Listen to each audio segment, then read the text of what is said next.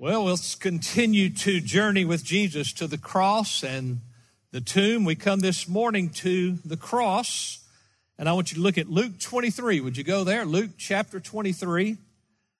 We'll begin in verse 32 and go down through verse 49. We've already seen the unrivaled greatness of Jesus from Luke chapter 8, where he cleansed the woman with the issue of blood. We have looked at the glory of heaven on earth, Jesus' transfiguration in Luke chapter 9, and now we journey on forward to the cross. Let's look at it together. Luke chapter 23, beginning in verse 32. Two others also who were criminals were being led away to be put to death with him. And when they came to the place called the Skull, there they crucified him and the criminals, one on the right and the other on the left. But Jesus was saying, Father, forgive them, for they do not know what they are doing. And they cast lots, dividing up his garments among themselves.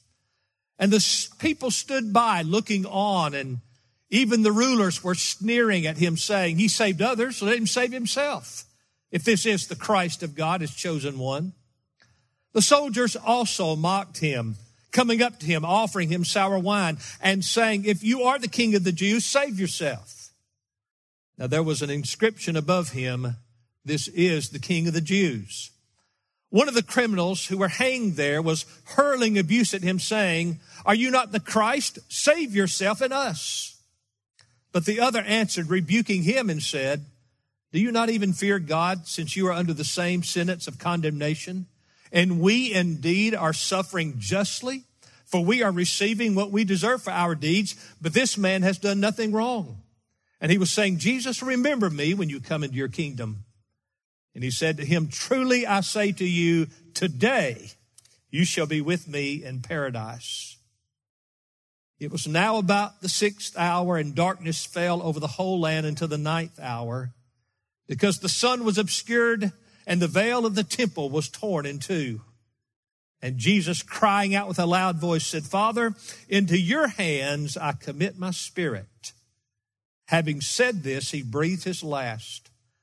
Now, when the centurion saw what had happened, he began praising God and saying, certainly this man was innocent or righteous.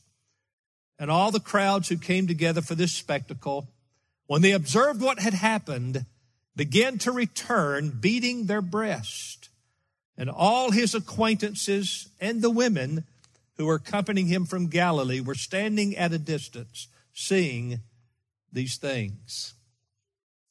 Chronologically leading up to our text, Jesus has already been betrayed by Judas. He's been arrested and falsely accused. In the courtyard, Peter has denied the Lord 3 times. He's mocked, he's beaten, he's blindfolded, he's enduring hideous blasphemy. He's tried before the Jewish Sanhedrin. Then he's moved on to the Roman governor Pilate. He's tried before Pilate, where Pilate declares, I find no guilt in this man. Pilate sends him on to Herod. Herod looks at him and mocks him and ridicules him, reviles him even further. Then he's sent back to Pilate.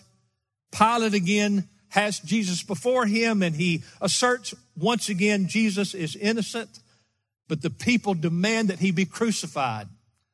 And in the Passover custom of releasing a Jew to the Jews on the part of the Roman government, they want to release Jesus, and the people said, no, release Barabbas instead.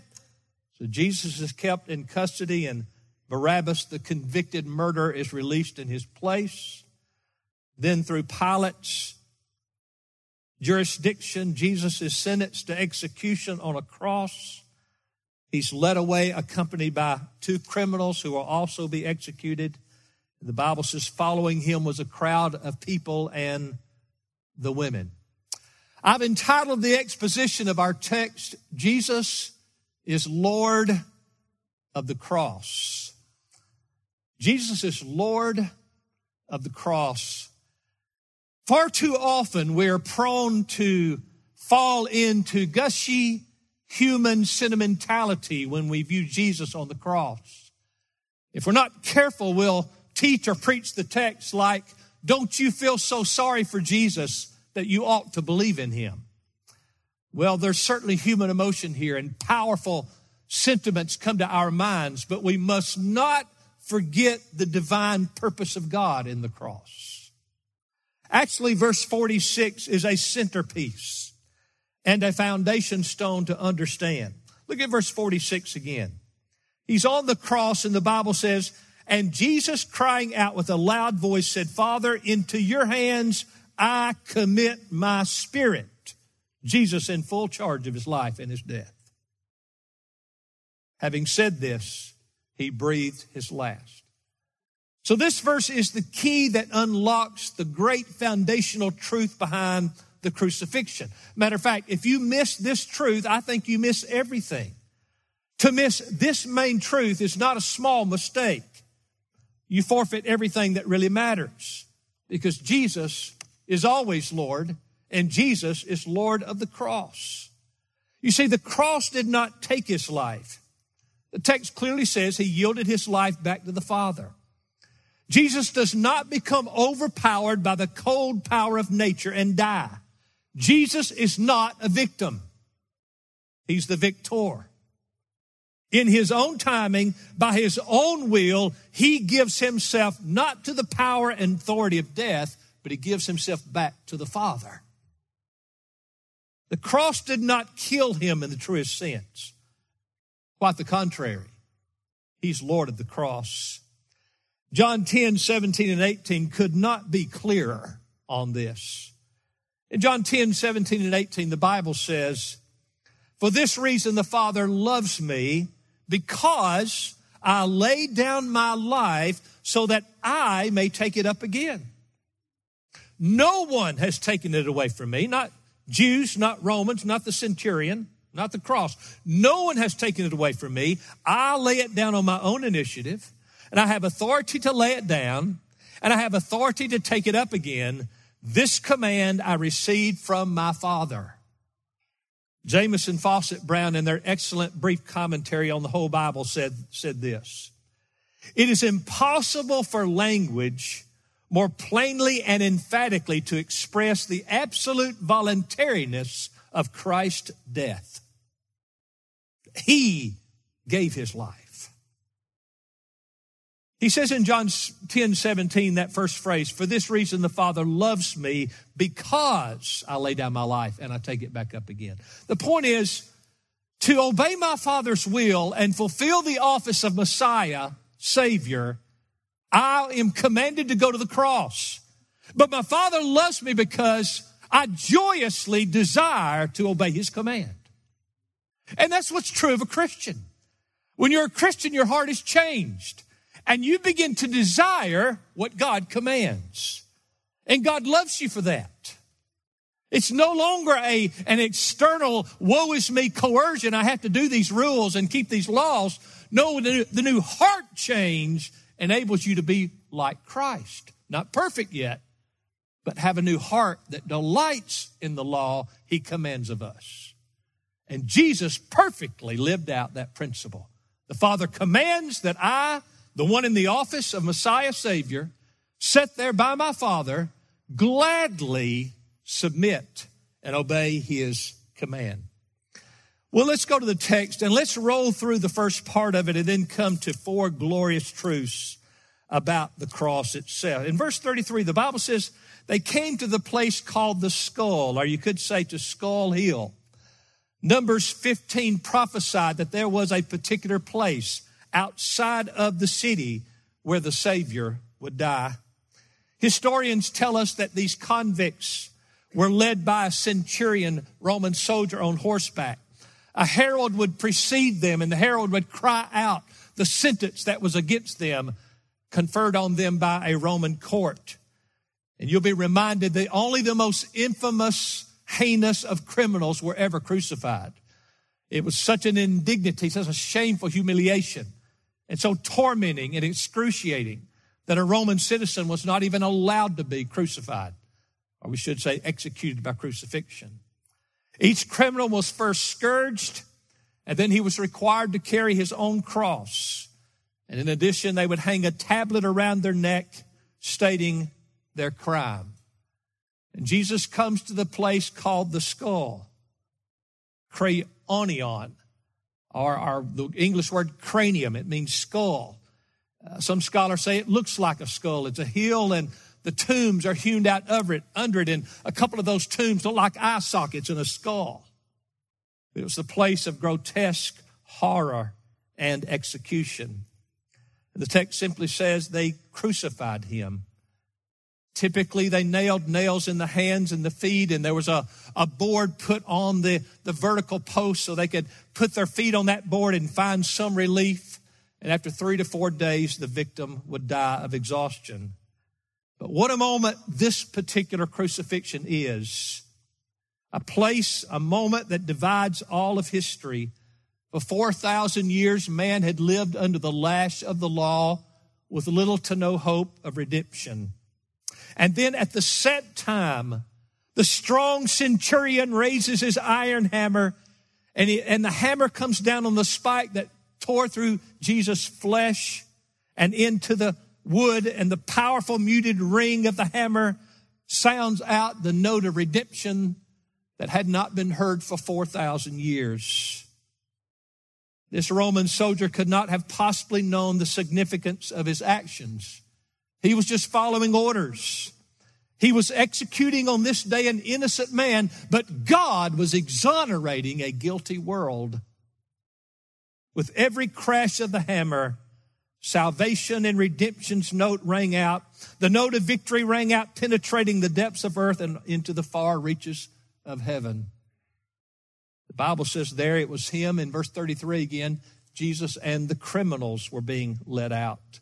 This was a mockery of Jesus, sort of a comic display on the part of the Jews and the Romans to say, here's the king and here's his court, these two criminals hanging beside him. Look at verse 34 now as we continue on. But Jesus was saying, Father, forgive them, for they do not know what they are doing. And they cast lots, dividing up his garments among themselves. The Lord of glory is now crucified, hanging between these criminals. And Jesus is hanging there with them, and he is in agony like no agony mankind has ever known. His hands and his feet are being pierced, and it's likely that's when the phrase came out, Father, forgive them, for they do not know what they are doing. But more than that is spoken to us here. Here he is, the Son of God, in full authority, telling us, I will, Heavenly Father, that you would forgive them. And this is more than a hopeful request. There's full assurance in this, because he held the office of high priest, the one and true only high priest. Jesus' whole life was an expression of love, and as his death, that love still flows to the full. Jesus prays not for himself. He certainly does not pray for his own forgiveness because he needs none. He's righteous. But even in his agony, he has time to pray for his murderers. This gives us hope, brothers and sisters. Think about it. He prays while he's being crucified. He prays to his Father. No other can go directly to the Father as he can. He prays for others and prays even for his enemies. That's to remind us there's hope for all. If someone is alive and breathing, there's hope, no matter how vile, how criminal, how wicked, how depraved, how ungodly. There's hope in a Savior like that. Praise his name.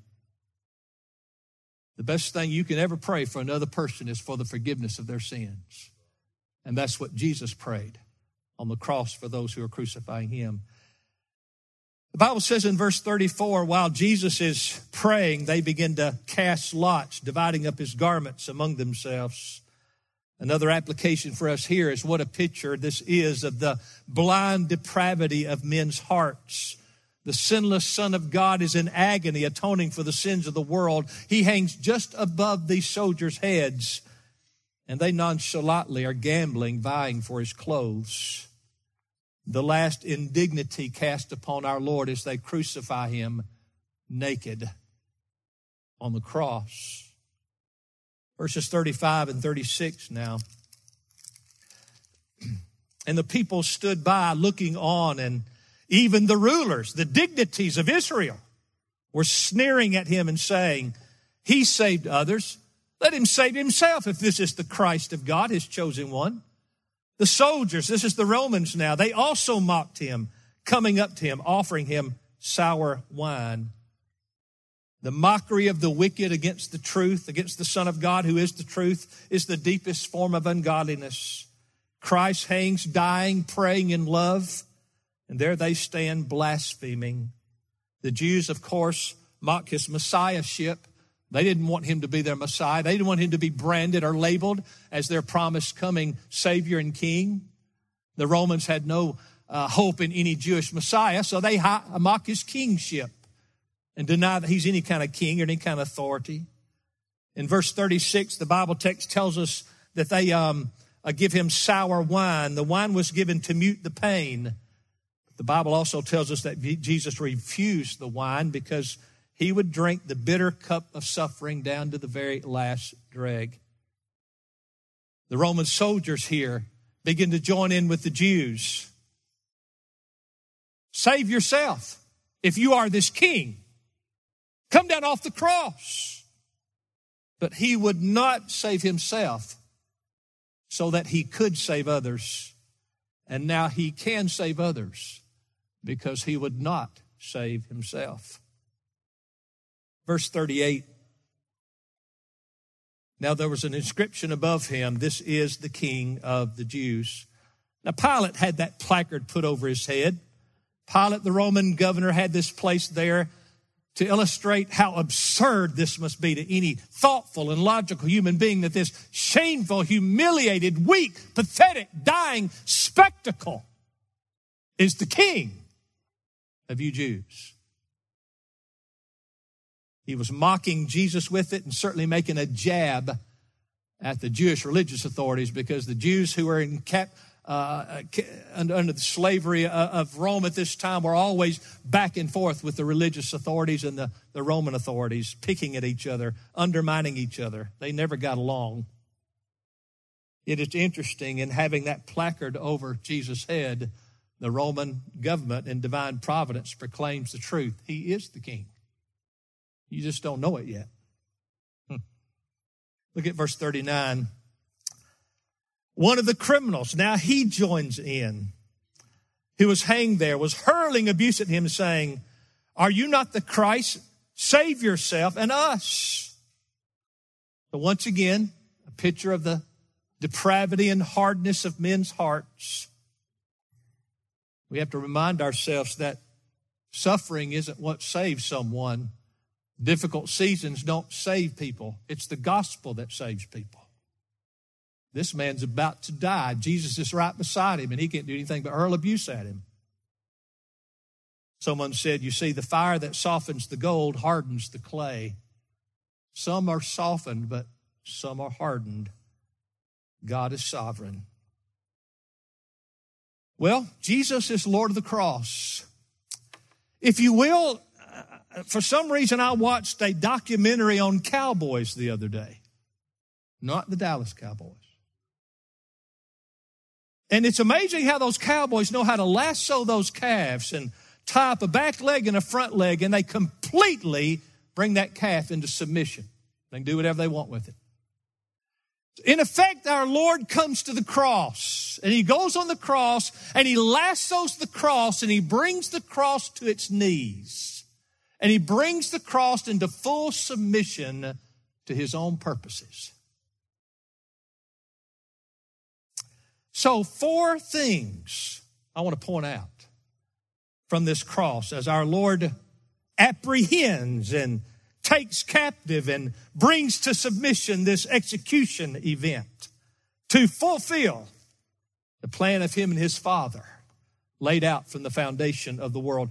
Roman numeral 1, let's note the cross is the means of the children's salvation. It is the means of the children's salvation. We see this illustrated powerfully, first of all, in the criminal who is saved on this very day. Look, if you will, at verse 40 of our text. But the other, that's the other criminal on the other side, answered, and rebuking him, rebuking the first criminal that was rebuking Jesus, said, "Do you not even fear God, since you are under the same sentence of condemnation. Go on to verse 41. And we indeed are suffering justly, for we are receiving what we deserve for our deeds. But this man has done nothing wrong. Verse 42, and he was saying, Jesus, remember me when you come into your kingdom. So here we have this convicted criminal become something of a gospel preacher. In the fog of mockery, a lightning flash of faith and truth breaks forth. It reminds us, brothers and sisters, God will always have his remnant. God will always have those who trust him. God will always have his church. There will never be a time when there's not a faithful remnant in the earth. And that's what this criminal in this dark hour speaks to us about as he becomes a believer in Jesus Christ. We don't see the ordained apostles and disciples. Hadn't heard from them in a while. They're not mentioned in the text in this whole event we've covered. But if the apostles and the disciples fall back, God will bring forth a repentant murderer to proclaim his name. You listen to me. Our God will be praised. He will be praised. And this man gives good evidence of saving faith. He confesses his own guilt. He testifies to the innocence of Jesus. He turns to Christ the Savior to save him. And he's concerned about others. He rebukes his fellow criminals. Said, don't you fear God? Or aren't you concerned about what you're doing here? In verse 43, the Lord responds to this criminal. After the criminal said in verse 42, remember me when you come in your kingdom. In verse 43, and he said to him, truly I say to you, it's not quite kingdom time on earth yet, but today you'll be with me in paradise. How about that? How about that? I'm not building my earthly kingdom right yet. That's coming. But I tell you what, today you shall be with me in paradise. What an amazing thing. This phrase has glorification for its end. And this illustrates again his priestly office. He forgave this man his sins. And his kingly office, he said, you're going to my home and be with me in paradise. I don't know where I found this, but Psalm 77 verse 6 has a phrase in it, remembering his song in the night. And the context, the meaning is, in your darkest hours, God will give you a song in that night. So here we have our Lord expiring on the cross. And here in our Lord's deepest and darkest season, we have this tender voice of sweet repentance and faith as a song in the night. Brothers and sisters, listen to me. You may be going through your darkest nights, but you listen to God and you may hear some of the sweetest songs. The most wonderful insights. Some of the most powerful blessings come in the darkest seasons.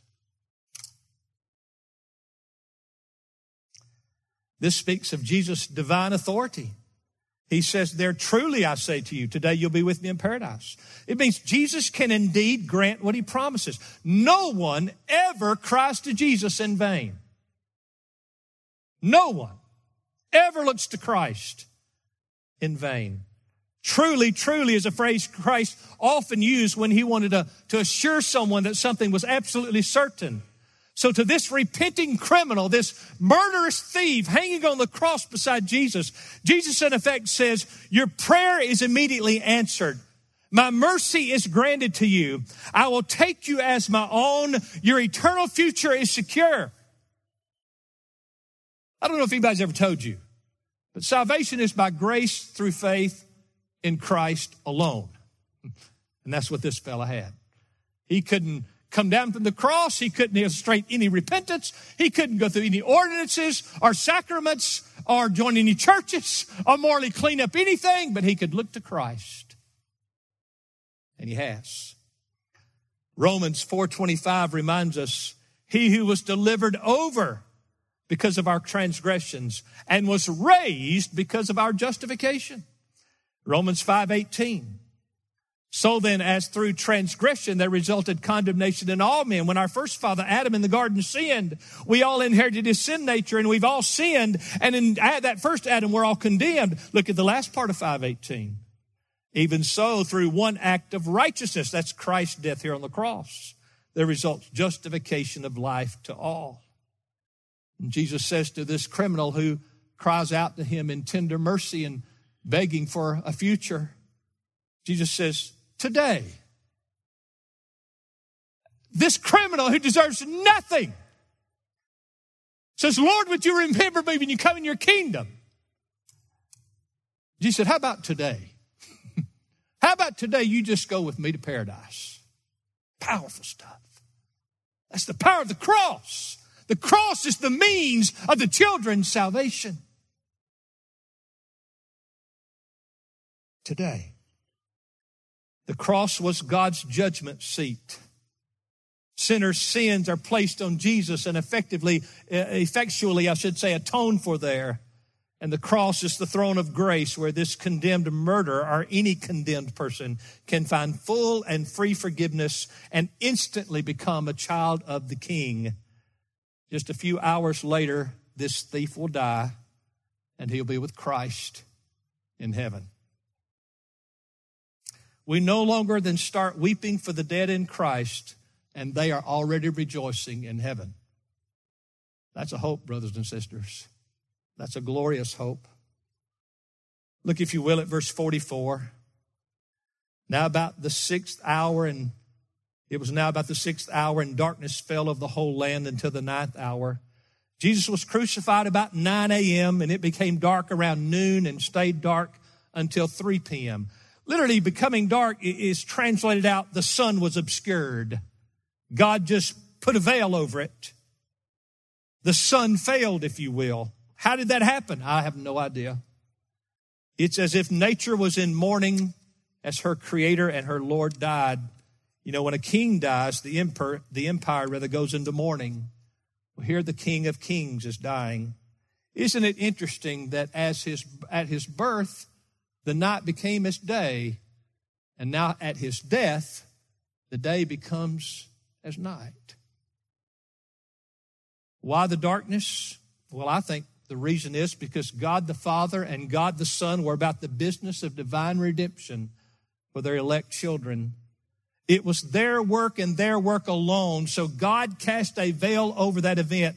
It was unspeakably holy and it was unspeakably solemn, and no one could enter in that work but God the Father and God the Son and God the Holy Spirit.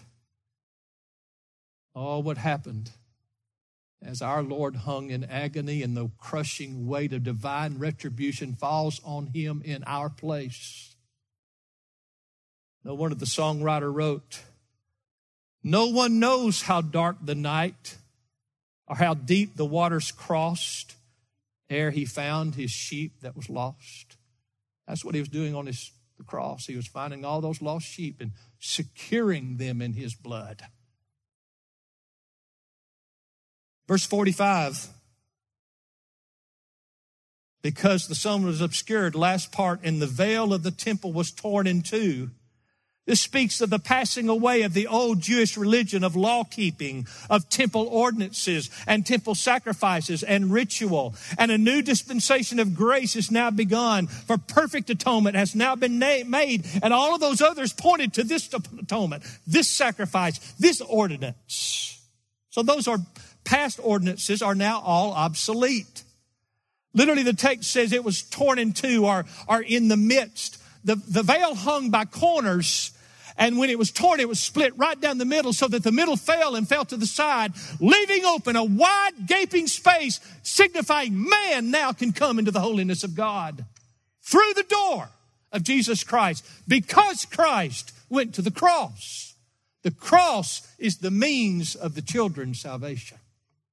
That's where our sins were atoned for. That's where his blood cleansed us. That's where the payment was made. That's where the guilt was taken. That's where the retribution was received in our place. Verse 46, again, and Jesus cried out with a loud voice and said, this cross is killing me. I'm dying. No, he did not. No, he did not. Father, it's time. Into your hands I commit my spirit. Having said this, he breathed his last. Jesus, again, is not the subject of the blind power of nature, but he dies by his own will and in his own timing. It's not a death cry, a struggle that we see here, but a majestic word of divine authority. He yields himself into his Father's protection and care. He was loyal to his Father in all points of his life and at all points in his expiring death. And like his birth, his death is one of a kind. No one else dies like this. No one else could die like this. He came from the Father to earth, and now he departs to go back to the Father. He breathed his last. And in this cross, in this death, he secures the children's salvation. Rome number 2. The cross is the means of the children's salvation, but secondly, the cross is the means of Christ building one church out of all peoples.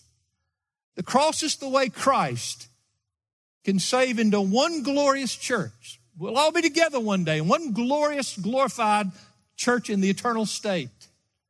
How can God do that? The power of the cross.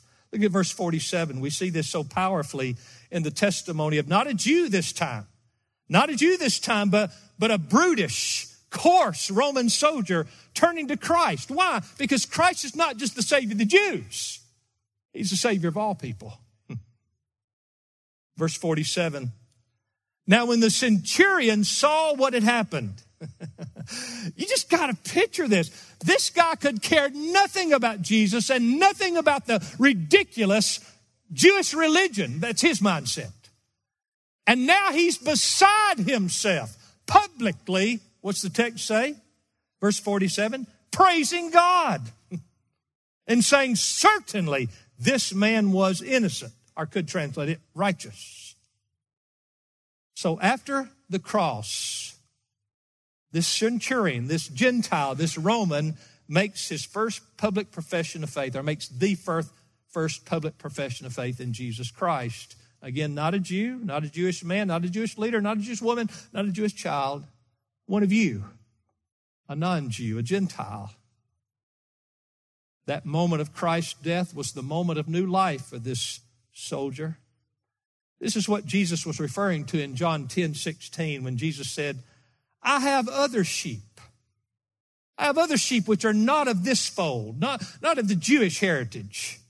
And I must bring them also, and they will hear my voice. On this day, this man heard the wooing voice of God's Spirit. And they will become one flock with one shepherd. A couple of hours earlier, the Roman soldier was totally disinterested, gambling at the foot of the cross for Jesus' clothes as he'd done so many other times, dozens, maybe hundreds of times, I don't know. Now he's transformed to a believer in Christ and something of an evangelist. Now, if we will, look at verse 48. And all the crowds who came together for this spectacle, when they observed what had happened, began to return, beating their breast. The mockery is all over now. The blasphemous, vile, evil rantings and revilings and degradation of Jesus has all silenced now. After watching how he died, their conscience is pricked, and they leave Calvary convicted and self-condemned. Certainly even the Pharisees, as they watched this, did not sleep much that awful night, beating the breast. Not converted necessarily, but knowing this was wrong. This was evil. This man was righteous. There's a real application for us here, because in our hearts, there's almost always a season of conviction before there's the evangelistic harvest. Probably around 1 million, 2 million people could have been here at Passover, but very soon Peter's going to preach and the Spirit's going to fall, and some of these very people convicted on this day will believe on Christ and become a part of the first church. And there are people from everywhere. So how is it that the Lord will make one church out of all peoples, tongues, and tribes and nations? It's the power of the cross. It's the power of the cross. Anyone, anywhere, at any time that will look to Jesus, He will save them. It doesn't matter their heritage, their background, their skin color, their ethnicity. It just doesn't matter. The right side of the tracks, the wrong side of the tracks. You look to Christ, and because of the cross, He is mighty to save. The cross is the means of the children's salvation. The cross is the means whereby Christ can build one church out of all peoples. And thirdly, the cross is the means of the children's continued forgiveness and service. It's the means of the children's continued forgiveness and service. Look at verse 49, if you will. And all His acquaintances and the women who accompanied Him from Galilee were standing at a distance, seeing these things. No disciple has been mentioned in our text. In one degree or another, every single follower of Christ had forsaken Him at the cross. At His hour of deepest need, the shepherd was smitten and the sheep were scattered. The women are singled out. You know, Scripture warns about the vulnerability of women to false teachers and false philosophies and false doctrines. Women think through their emotions more than men. That gives them a strength that we don't have. But God gives men a strength that women don't have. But the Bible also shows us there are times when godly women of principle and truth hold to Christ and hold to sound doctrine when others seem to stray away. These women are the last ones seen at the cross, and they will be the first ones at the tomb.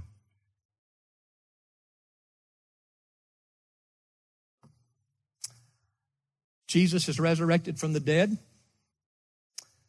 He tells the disciples to meet Him in Galilee.